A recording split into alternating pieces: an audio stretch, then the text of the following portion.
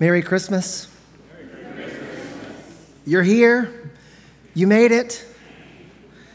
You can check getting to church off your list of things to do this season. Well done. Take a deep breath, unless you're allergic to incense, in which case shallow breaths are best. But either way, relax. Know that God is here and that you have already done everything you need to do in order for God to meet you in this place. I'm glad you're here, and I believe God is glad too. I just wish the secret to navigating the rest of my holiday stress was as simple as showing up. The holidays are hard, aren't they? And that's true even when Christmas Eve doesn't fall on a Sunday. You've got to figure out all the stuff, the things to buy, especially those people that are not happy with anything. And once you figure out what to buy them, you've got to figure out where to find it. You've got to go to work parties and neighborhood parties and friend parties and family parties. There's food to make for your own household, food to make to give away to other people, and then there's traveling. You either load up your own car and head out of town, or you welcome family into your own home. Either way, it's a hassle.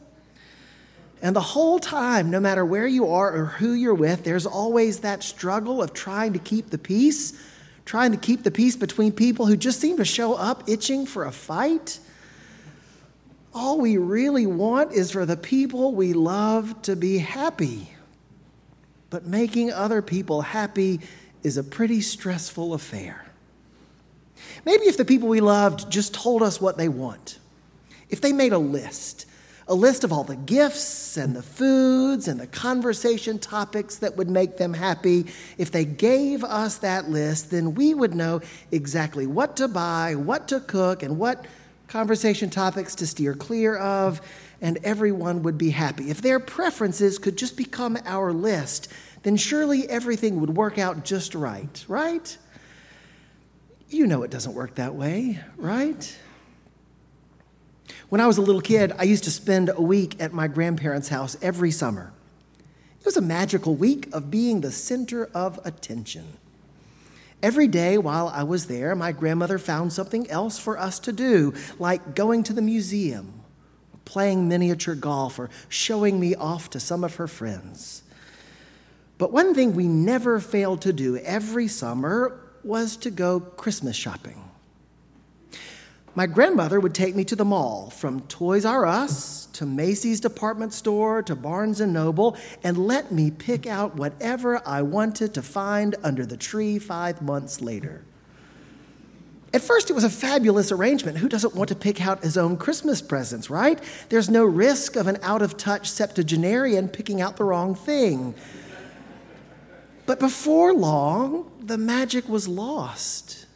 By the time I was 8 years old, my memory was good enough that when I picked up the present, even before I tore into the paper, I remembered what it was. And about that same time, I started to feel this pressure to pick out the right gift, the one that would make my grandmother happy. When we went shopping, I would be attentive to any of those subtle cues that she would give me, letting me know what my grandmother thought her grandson should buy. And in the end, I found myself with a pile of books and CDs and learning games that were more suited for a classroom than a playroom.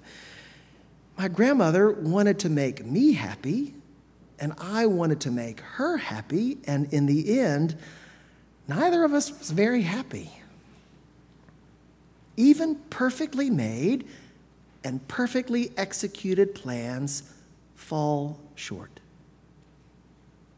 We don't want stuff under the tree. We want the stuff under the tree to be a sign that we are loved. And we want to be loved without having to tell someone what to buy or what to cook or what to say in order to make us feel loved. We want to be loved by someone who knows us well enough to know what they're supposed to do to make us feel loved in the first place. And you know what?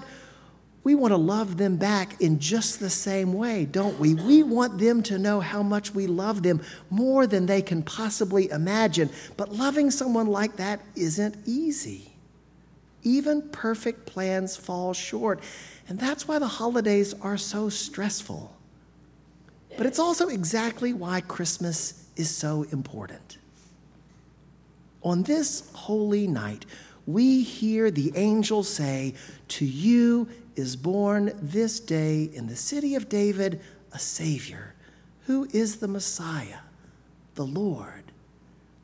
And with those words, God lets us know that it doesn't matter whether our plans are perfect or whether they completely miss the mark. The only thing that matters is that God has already loved us, and that love has the power to make us perfect. The birth of Jesus was not a plan set in motion, but the fulfillment of God's love for all time. The angel didn't say this child would grow up to be our Savior someday. God didn't tell the shepherds to come back in 30 years when this baby was ready to take charge. God doesn't ask us to stay tuned and wait for that day when Jesus would show up and save them. The good news of Christmas is that our salvation is already here. It comes to us as fully and completely as a newborn baby. Like any child who comes into our lives, God's salvation isn't something we're supposed to learn how to use or figure out how to take advantage of. That gift is not something we can mess up or get wrong. The gift itself is perfect because the gift is perfect love. There in Bethlehem, all the love we would ever want to show and all the love we would ever hope to receive is wrapped up in those bands of cloth and laid in a manger. That's because in the birth of Jesus, God has taken what is unavoidably imperfect within us and united it to God's perfect self. And that means that everything that is broken within us is already made whole. All we have to do is show up. There's no assembly required. There's no need to keep up with gift receipts. There's no chance that something's not going to fit. There's no worry that our plans will fall short. By coming to us as perfect love, God makes our love for each other perfect. God doesn't give us the Christ child to show us that we have the potential to become better, that if we work hard enough, we maybe, just maybe, might actually succeed in loving one another as fully as we hope. No. In the birth of our Savior, God has already made our love perfect by loving us perfectly. We come this night to see again just how much we are loved. Enough that God would be born in us and for us. On this night, our souls are filled again to overflowing, not because they have been empty or lacking in any way, but because at Christmas we see again that they have always been full.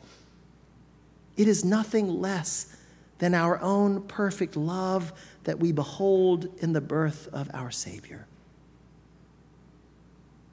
Let us go now to Bethlehem and see this thing that has taken place, which the Lord has made known to us. Let us see in that Christ child just how much we have been loved by God, loved even to perfection. And let us love one another with that same perfect love, which is God's gift to us this night. Thanks be to God. Amen.